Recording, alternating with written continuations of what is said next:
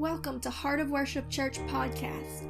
For more podcasts, sermon videos, daily devotions, great new worship music, and more, be sure to download our app by searching Heart of Worship Church in the App Store or Google Play, or visit us online at heartofworshipchurch.com. Hi, I'm Miranda Wright, and this is day 76 of our 120-day Upper Room prayer campaign, and today we're going to pray for wisdom. In the time of the early church, the church in Corinth was not a church moving in much wisdom. They were falling to temptations, compromising to sin, misusing the gifts of the Spirit, and misrepresenting the very character of Jesus. And so to this church, Paul writes a series of letters trying to correct these issues and cause them to walk in right wisdom.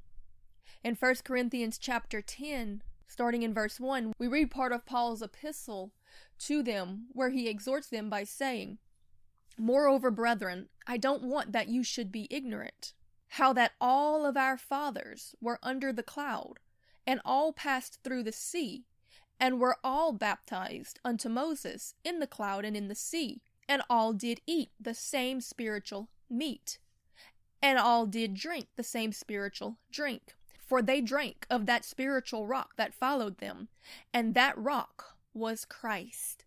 But with many of them God was not well pleased, for they were overthrown in the wilderness." Now these were given for our example. You see, Paul was trying to teach something to this church by comparing them to the Israelites in the wilderness, of which he said these things that happened in the past in the Old Testament, they were given for our example, that we might learn from them. He was pointing out to them that they all had the same minister. They all had the truth. They all had the word of God coming to them from Moses. They were all baptized into faith in that they had passed through the sea and they had seen the miraculous work of God moving to deliver them. They all had the same witness. They all had the same opportunity. Yet with many of them, God was unpleased because they did not abide in the faith that they were once given. God was no respecter of persons with them. They all had the same measure of grace and faith released to them that they might walk in obedience, but yet some of them did and some of them didn't. Paul was warning this church not to be like them that fell away because that they did nothing with the faith and the grace that they were given. In other words, they did not walk in wisdom. Paul continues to say, "But with many of them God was not well pleased, for they were overthrown in the wilderness. Now these things were for our example, to the intent that we should not lust after evil things, as they did. Neither be ye idolaters, as some of them were. As it is written, the people sat down to eat and drink and rose early to play." In other words, putting other things before. Paul is making a witness of the things that caused them to fall to temptation and eventually fall away from their faith. In that some of them were idolaters. They did not move in wisdom because that they were not seeking the Lord. They put other things before the Lord. Therefore did they fall into temptations. Even Jesus told his own disciples in the Garden of Gethsemane, "Can you not pray with me 1 hour? Pray lest you fall into temptation." Remember that Paul is saying here that they all had the same opportunity, yet some fell to temptation and some didn't. And Jesus makes it very clear that if we are not willing to abide, to pray, to seek his face for the way of escape, then we will fall into temptation. And this is why some of them fell, because of idolatry, because they were playing and not praying. Paul continues to say, "Neither let us commit fornication, as some of them committed, and fell in one day 23,000. Open sin, immorality, sexual sin, that when you fall into it will steal your salvation, because the word of God is very clear that no fornicator will have any inheritance in the kingdom of God. It doesn't matter what you've professed or what you've prayed, you will be found on that day to be one of those who would say to Jesus, 'Lord, Lord, have we not done many things in your name?' And he will say, 'Depart from me, you are still working iniquity,' because that he laid it out in his word that we are not to do these things. There is always a way of escape from every temptation.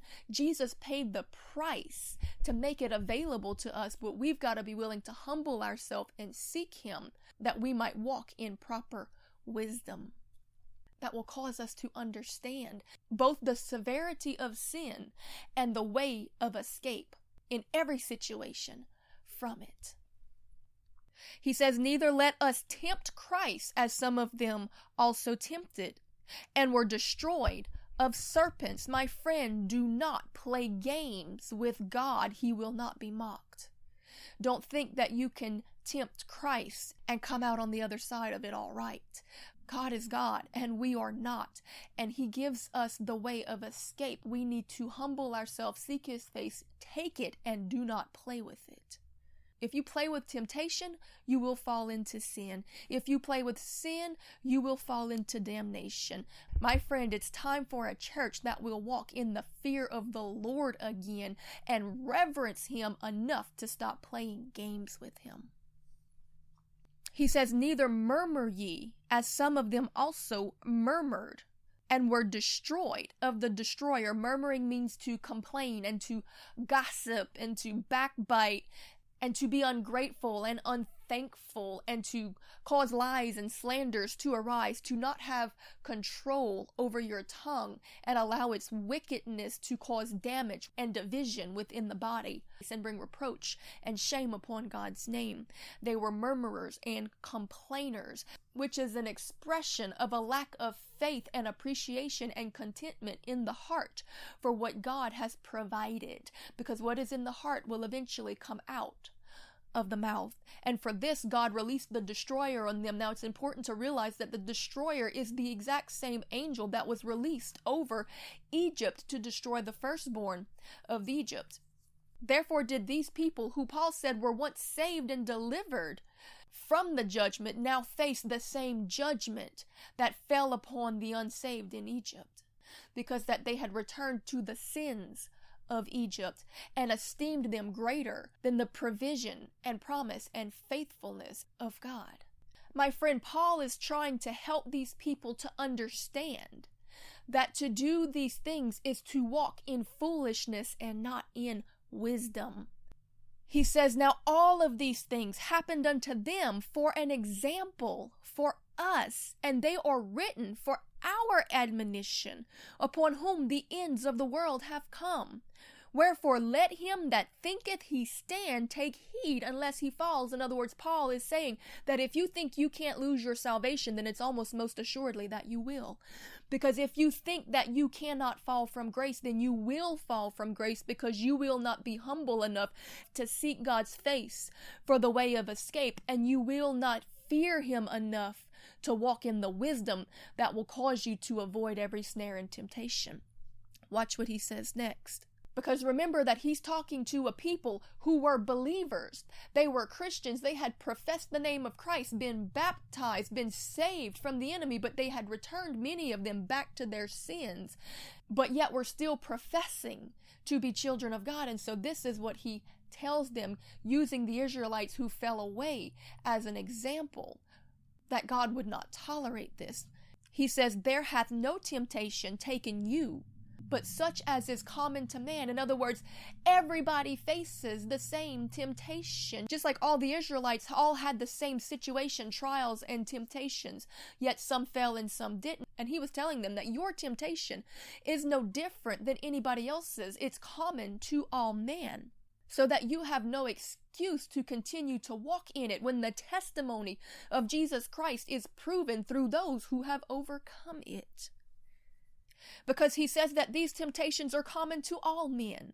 But God is faithful, who will not suffer you to be tempted above that which you are able, but will with every temptation also make a way of escape, that ye may be able to bear it. My friend, there is no temptation that is stronger than the blood of Jesus Christ. But we've got to first walk in the fear of the Lord to recognize that we can grieve him and his spirit can depart, so that we will walk in the wisdom and the humility to seek him daily for the way of escape from every temptation that comes our way. And just like Jesus told his disciples, if you do not pray, You will stray. You will fall into temptation. Pray with me, because the Lord will show you the way of escape. In my life, He has proven that if I spend my time in prayer seeking His face, more often than not, He will actually show me the snare and traps and temptations of the enemy before they even get to me, so that I'll already be in position to walk around the pit and not fall in it. My friend, this is the importance of having daily communion and prayer with the Lord, because it's in that place of prayer that we can draw from His wisdom, because what we see is so limited, but what He knows and sees and understands is perfection, and He can cause us to walk in that perfection when we will humble ourselves and seek His wisdom. Paul concludes this statement by saying, "Wherefore, my dearly beloved, flee from idolatry." In other words, anything that you put ahead of God, your time with Him, your devotion to Him, your communion with Him, you're drawing from that deep, deep well, you're pulling from the root that you might produce those good fruits. He says anything that hinders that or gets in the way from it, flee from it. I speak as to wise men, judge ye what I say. If you have wisdom, then you will take heed to the words that He was delivering. So we all need to move in wisdom daily. And let me explain something. There is a difference between knowledge and wisdom. There are many people that have a great deal of book knowledge, but no wisdom as to how to apply the knowledge that they have been given. We have to seek God for His wisdom, because He sees the end from the beginning and is able to tell us how to apply the knowledge that we have been given. The Lord will reveal things to us that we can very quickly mess up if we don't seek His wisdom for how to apply the knowledge that He has given. And sometimes He lets us completely mess it up and run with the vision.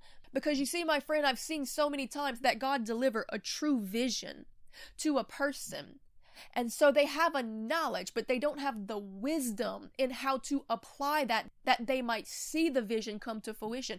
And so they just grab the vision and they run with it and they try to make it happen and they make a mess of it.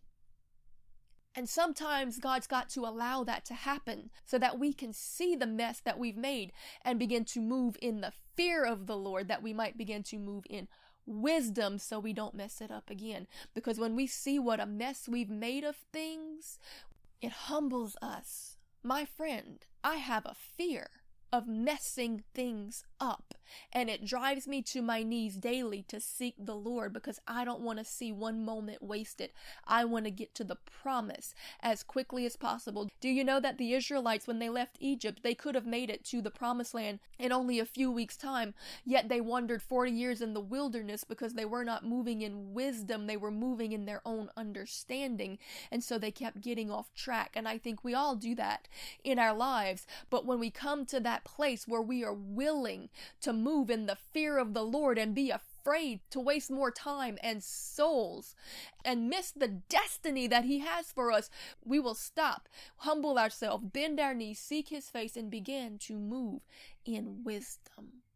There are several wisdom books in the Bible that specifically pours out words of wisdom. Proverbs, of course, being the first one that's going to come to most people's mind. Solomon was given great wisdom, because when the Lord came to Solomon early on in his rule, He asked him, "Solomon, what do you want? You can ask anything of me.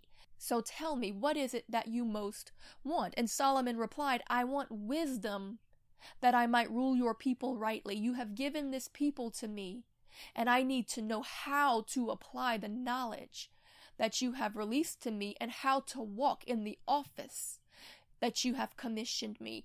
Give me wisdom that I might rule your people rightly." And the Lord replied to him, "Because you have not asked for fame and for riches, but for wisdom to rule the people rightly, I will give you all of it." Yes, my friend, God has blessed many people throughout Scripture with financial and material gain, but He always blesses most those who desire it least, because those are the only ones who He can truly trust with it. And in here we see a contradiction to the false prosperity doctrine, in that the only reason God blessed Solomon with material things is because he did not ask for it. He asked for the more important thing. He asked for wisdom, which wisdom is encompassed in the very character and being of God. So in essence, he was asking for God. He was asking for the Holy Spirit to come and lead him and guide him in how to minister to the congregation rightly. Now we understand that in later years, Solomon did as the Israelites did. He strayed, he became prideful, he began to not fear the Lord anymore, and therefore was not moving in wisdom and started to lose the kingdom. My friend, we have got to learn how to maintain a reverence for the Lord, that we not move into arrogance and think that we know more.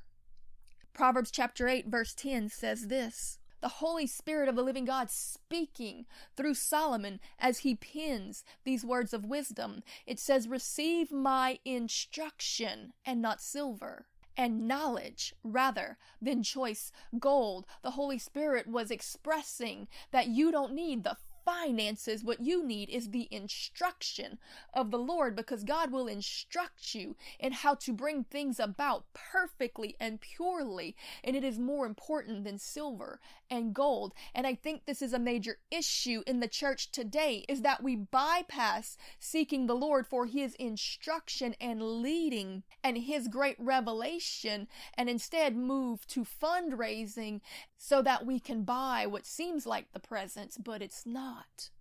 The Church of America is the richest church in the world financially, but the poorest spiritually, because that they have learned to depend on mammon and not on manna from heaven. He said, for wisdom is better than rubies, and all the things that may be desired are not to be compared to it. So my friend, before you pray for blessings, for prosperity, for riches, for materialism, for ministries, for giftings, for anything, we ought pray for wisdom, so that when the Lord does bless us and use us, we will not misuse or lose what he has given us by moving in foolishness. Because according to Scripture, there is nothing that can be compared to wisdom. It continues to say, the fear of the Lord, which of course we understood in a different proverb, said that the fear of the Lord is the beginning of wisdom. Therefore, to have wisdom, we actually first must cultivate this fear of the Lord. It says the fear of the Lord is to hate evil, pride, arrogancy, the evil way, and the forward mouth do I hate. So let me explain this. The Holy Spirit is saying here that God hates these things. He hates evil. He hates pride. He hates arrogancy. He hates the evil way. And he hates the forward, the perverse, the lying, the gossiping, the slandering mouth. If we come to understand that the Lord hates these things, then we should have a fear of falling into those things, because I know I sure don't want to be found guilty of the things that God says he hates. God is love, mercy, and compassion. That's why he gives us an opportunity today to turn away from the things that he has clearly stated that he hates. And we need to have a reverence and a fear of him and his righteous judgment enough to turn away from these things, to humble ourselves and seek his face, obey his ways, and start to walk in wisdom. The Holy Spirit continues to speak and says, counsel is mine, and sound wisdom. I am understanding. I have strength.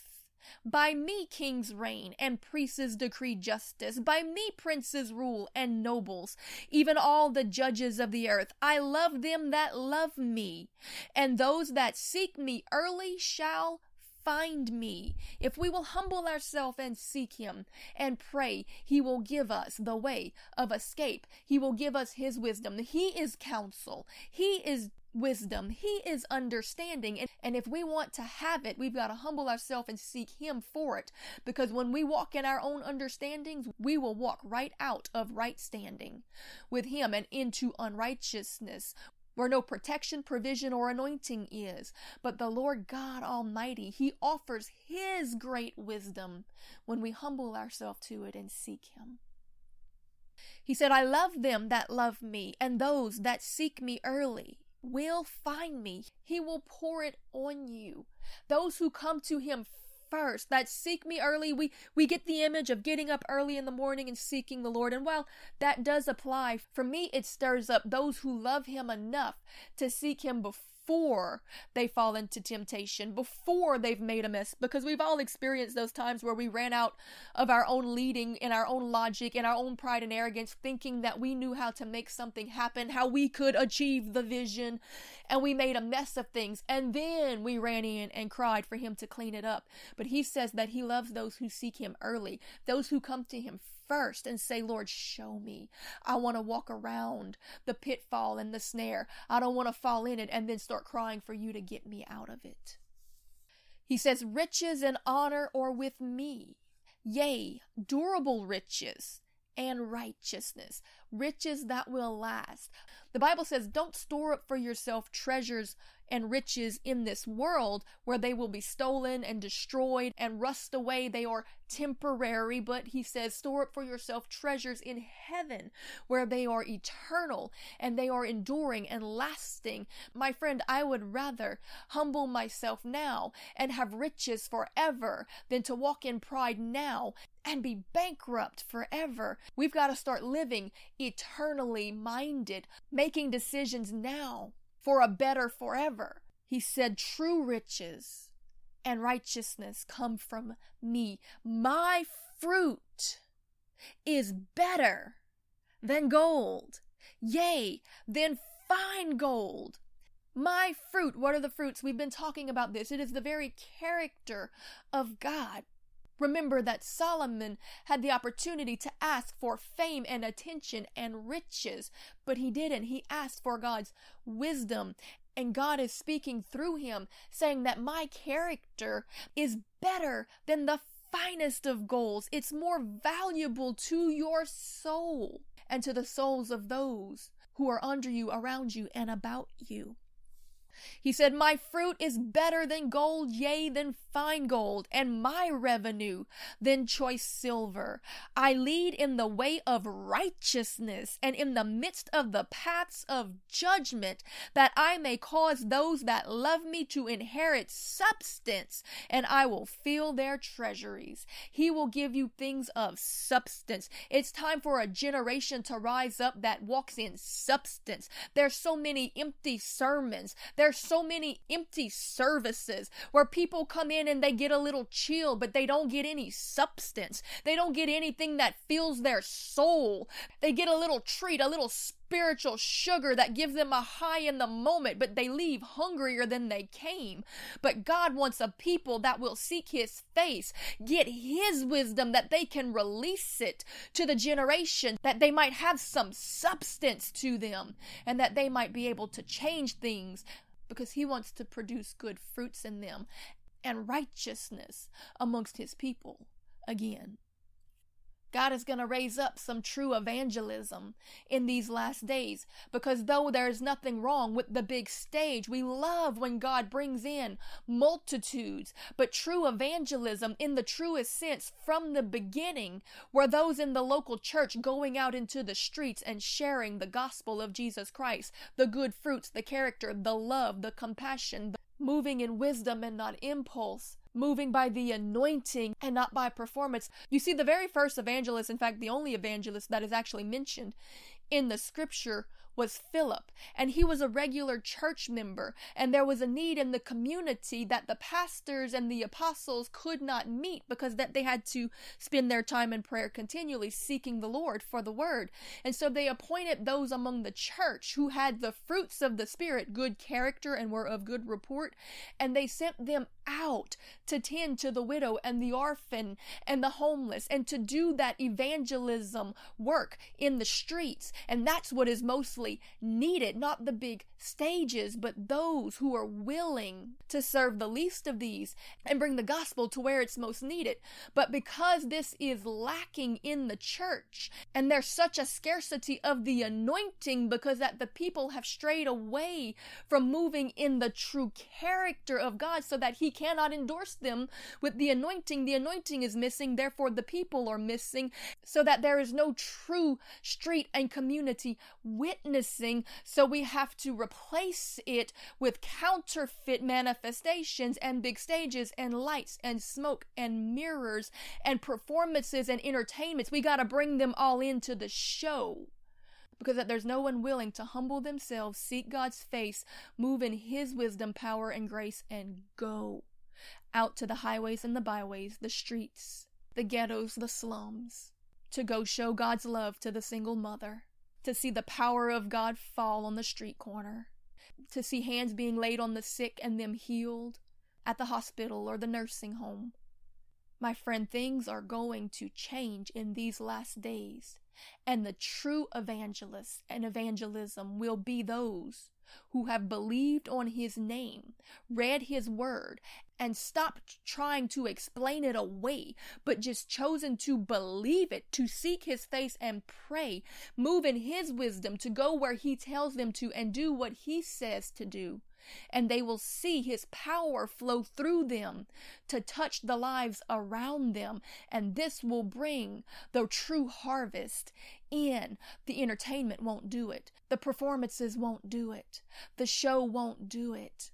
I tell you again that the Church of America has more money and programs and props than any other church in the world, yet it is the most spiritually destitute because it's learned to depend on the counterfeit instead of getting on their knees and seeking the Lord God Almighty for his wisdom, that we might move with his movement to do his work with purity and righteousness.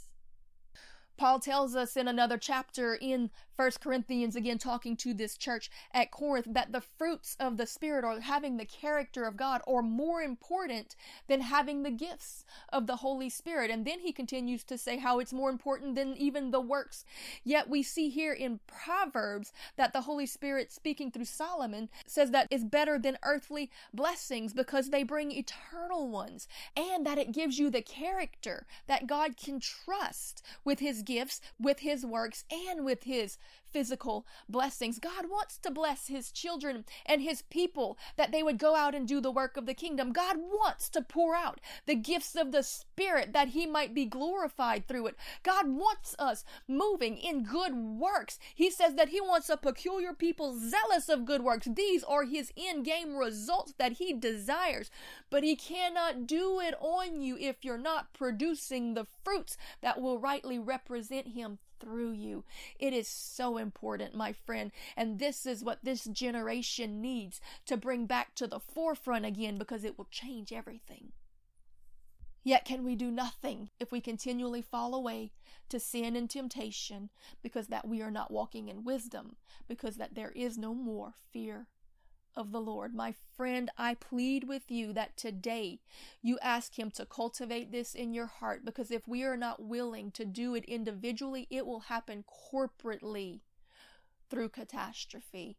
That has been the case throughout all of history, that when people do not reverence the Lord God Almighty, he turns them over to their enemy, and they begin to see the consequences of walking in their own righteousness and understanding, that they are not wise enough to outsmart the enemy, who was the wisest of all God's creations. We are part of creation, therefore the devil is smarter than you. You cannot hope to outsmart him.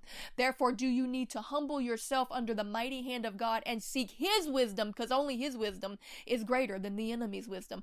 God will cause you to walk in perfect wisdom and righteousness if you will humble daily, seek his face, and fear falling from grace enough to let it drive you to that place where you stop trusting in yourself and start trusting in he who is wisdom. It all begins with the fear of the Lord. Many of us got saved because that we had a revelation of the destination and realized that we were guilty, wretched sinners that were headed for hell, and the fear of hell drove us to repentance. It caused us to move in wisdom. But it doesn't end there, because what begins in fear is perfected in love, because fear will get you to the altar, but only love will keep you there.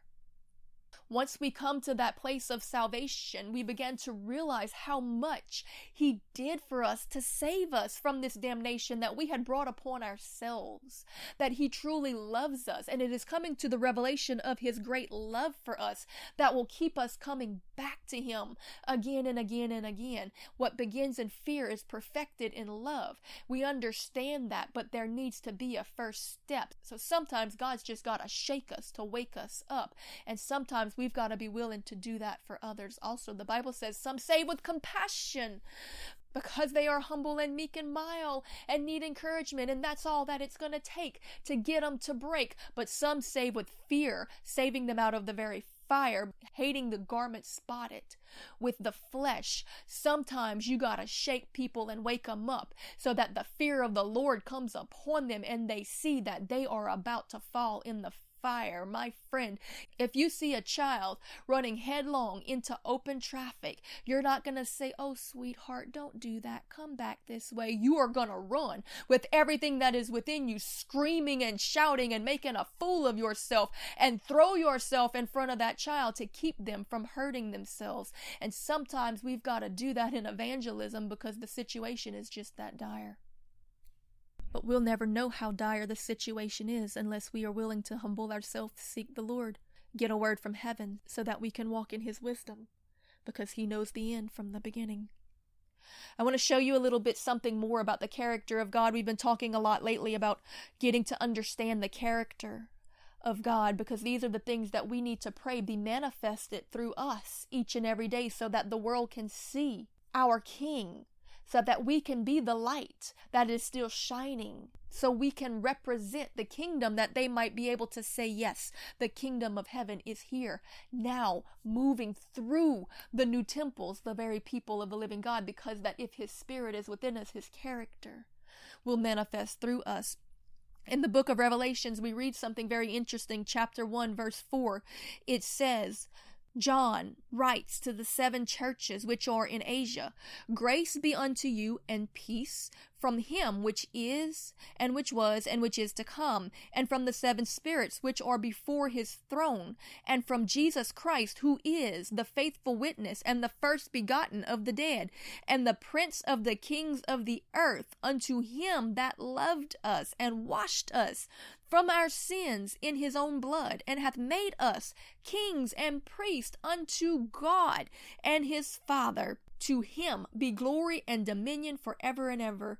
Amen." I want you to recognize something here. He talks first about he who was and is to come. That is God. He is eternal. He always was and he always will be. And he talks about Jesus Christ, who washed us and saved us. But in between the two, he mentions these 7 spirits that stand before the throne of God. So we say, what is that? Who is that? Why are there 7 spirits? Well, I can assure you, my friend, that it is the Holy Spirit, that there are 7 characteristics that are encompassed within the characteristics of the Holy Spirit himself. And these are all things that are very important for us to seek and to let lead us.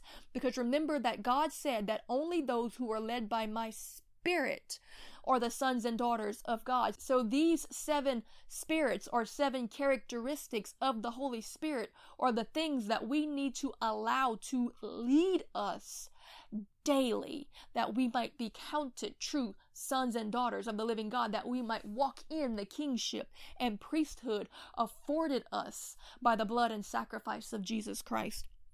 Watch me prove this to you. We all remember the scene when Jesus came to be baptized at the Jordan by John the Baptist, and he comes in, and of course the prophecy had been given to John the Baptist that he upon whom the Spirit rests and stays, he will be the Messiah, the Lamb who comes to take away the sins of the world. And so when Jesus comes and he is baptized, it says that the Holy Spirit of God descended, came down like a dove, and rested upon him, and it stayed upon him. And by this did John know that this was the Messiah. Having this eyewitness account from those who saw the physical, external manifestation of what took place that day, we get the eyewitness account. We get the way it would look to the human eye. But when we go back to the Old Testament, we see the prophecy of it. When God himself described what was coming, what would happen, do we see what truly happened through God's eyes.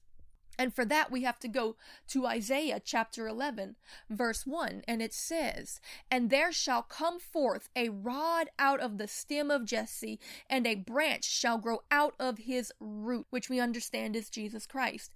"And the Spirit of the Lord shall rest upon him." This was at his baptism. This is what happened that day, seen through the eyes of God. So I want you to count this out. The first thing that it identifies is the Spirit of the Lord. It rested upon him. The Spirit of wisdom, 2.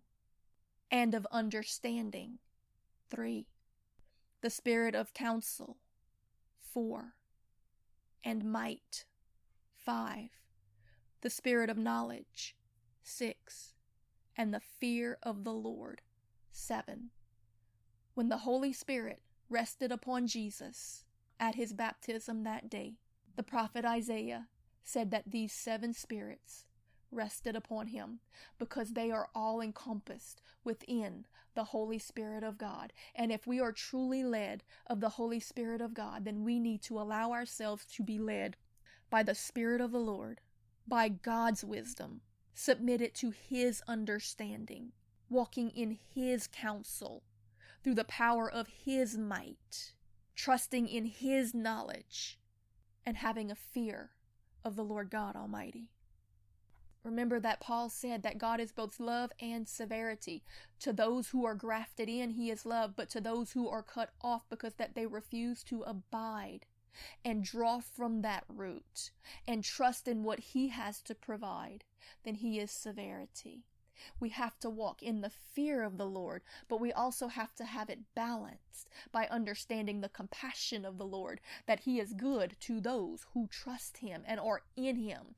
But to those who begin to move in pride and arrogance and sin and surrender themselves to temptation because that they would not humble themselves and pray to seek the way of escape, there is consequences, there is severity, and understanding both sides of this will keep us in right standing, moving in the balance where God is.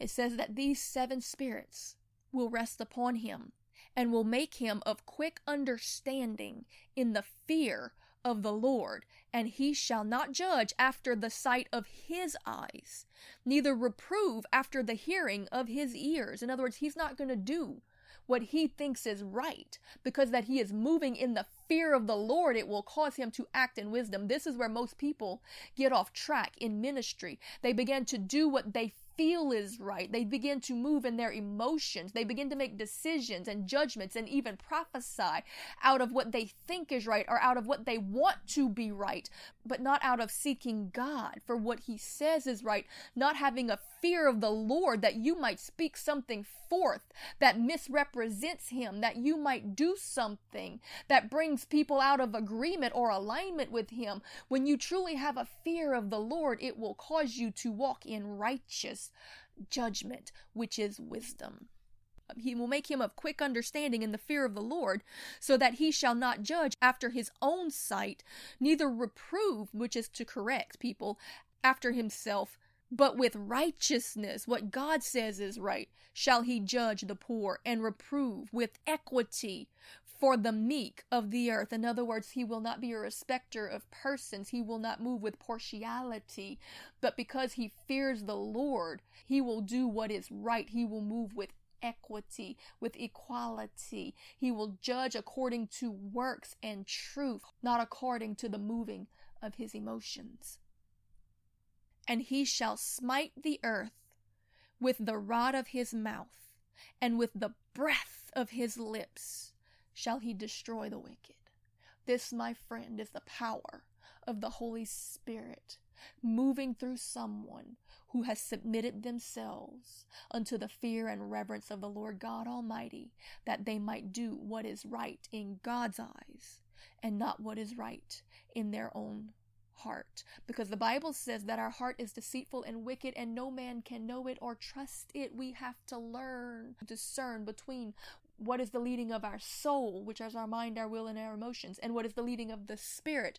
And the Word of God is what does that, and seeking him and praying daily that he might tell us what to say and what to do, and then only moving on what he provides, because that is where wisdom lies. Even when God gives us a knowledge, we still have to seek Him for how to apply that knowledge. A great example of this, I believe, is demonstrated in Nathan the prophet. Though God had given him a word of knowledge, he knew that David had sinned. Yet did he still have to seek God for wisdom in when, where, and how to deliver it so that it would be received and effective, that would lead David to repentance.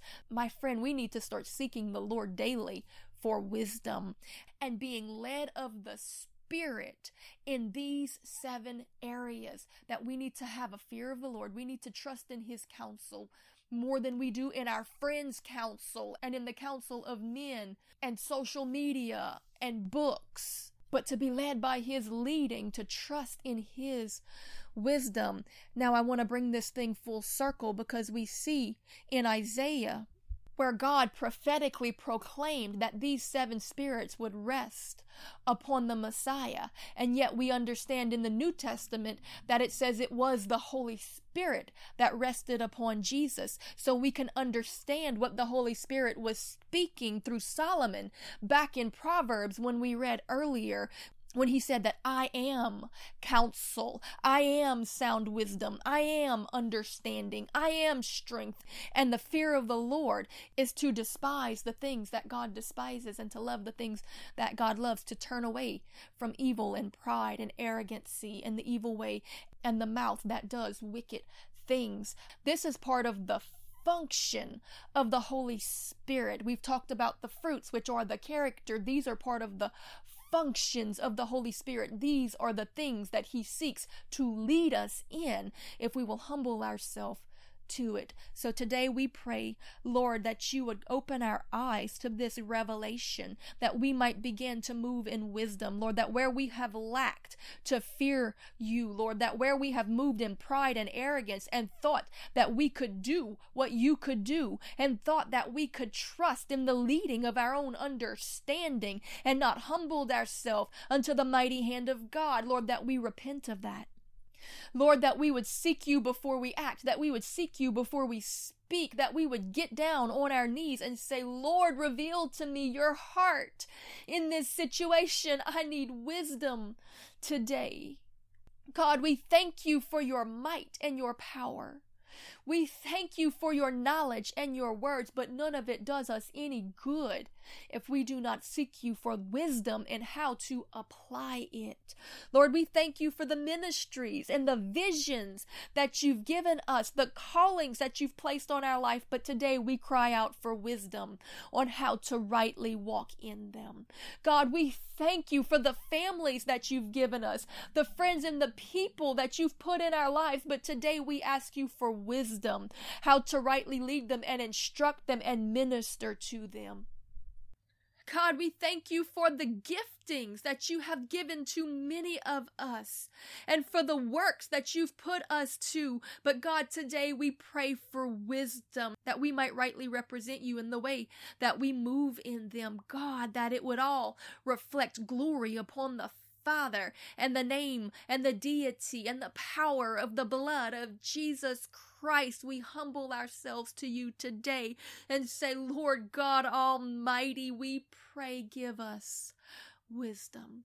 And Lord, we know that this is not an instant impartation, but this is a daily meditation. So I pray that You remind us every day to seek Your face, to see what it is that You have to say about every situation.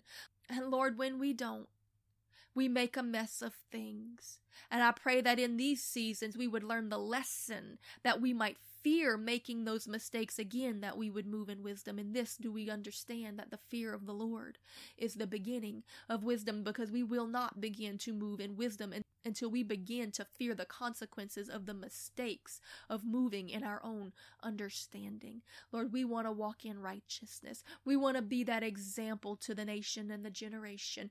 We want to be those humble people who represent You rightly.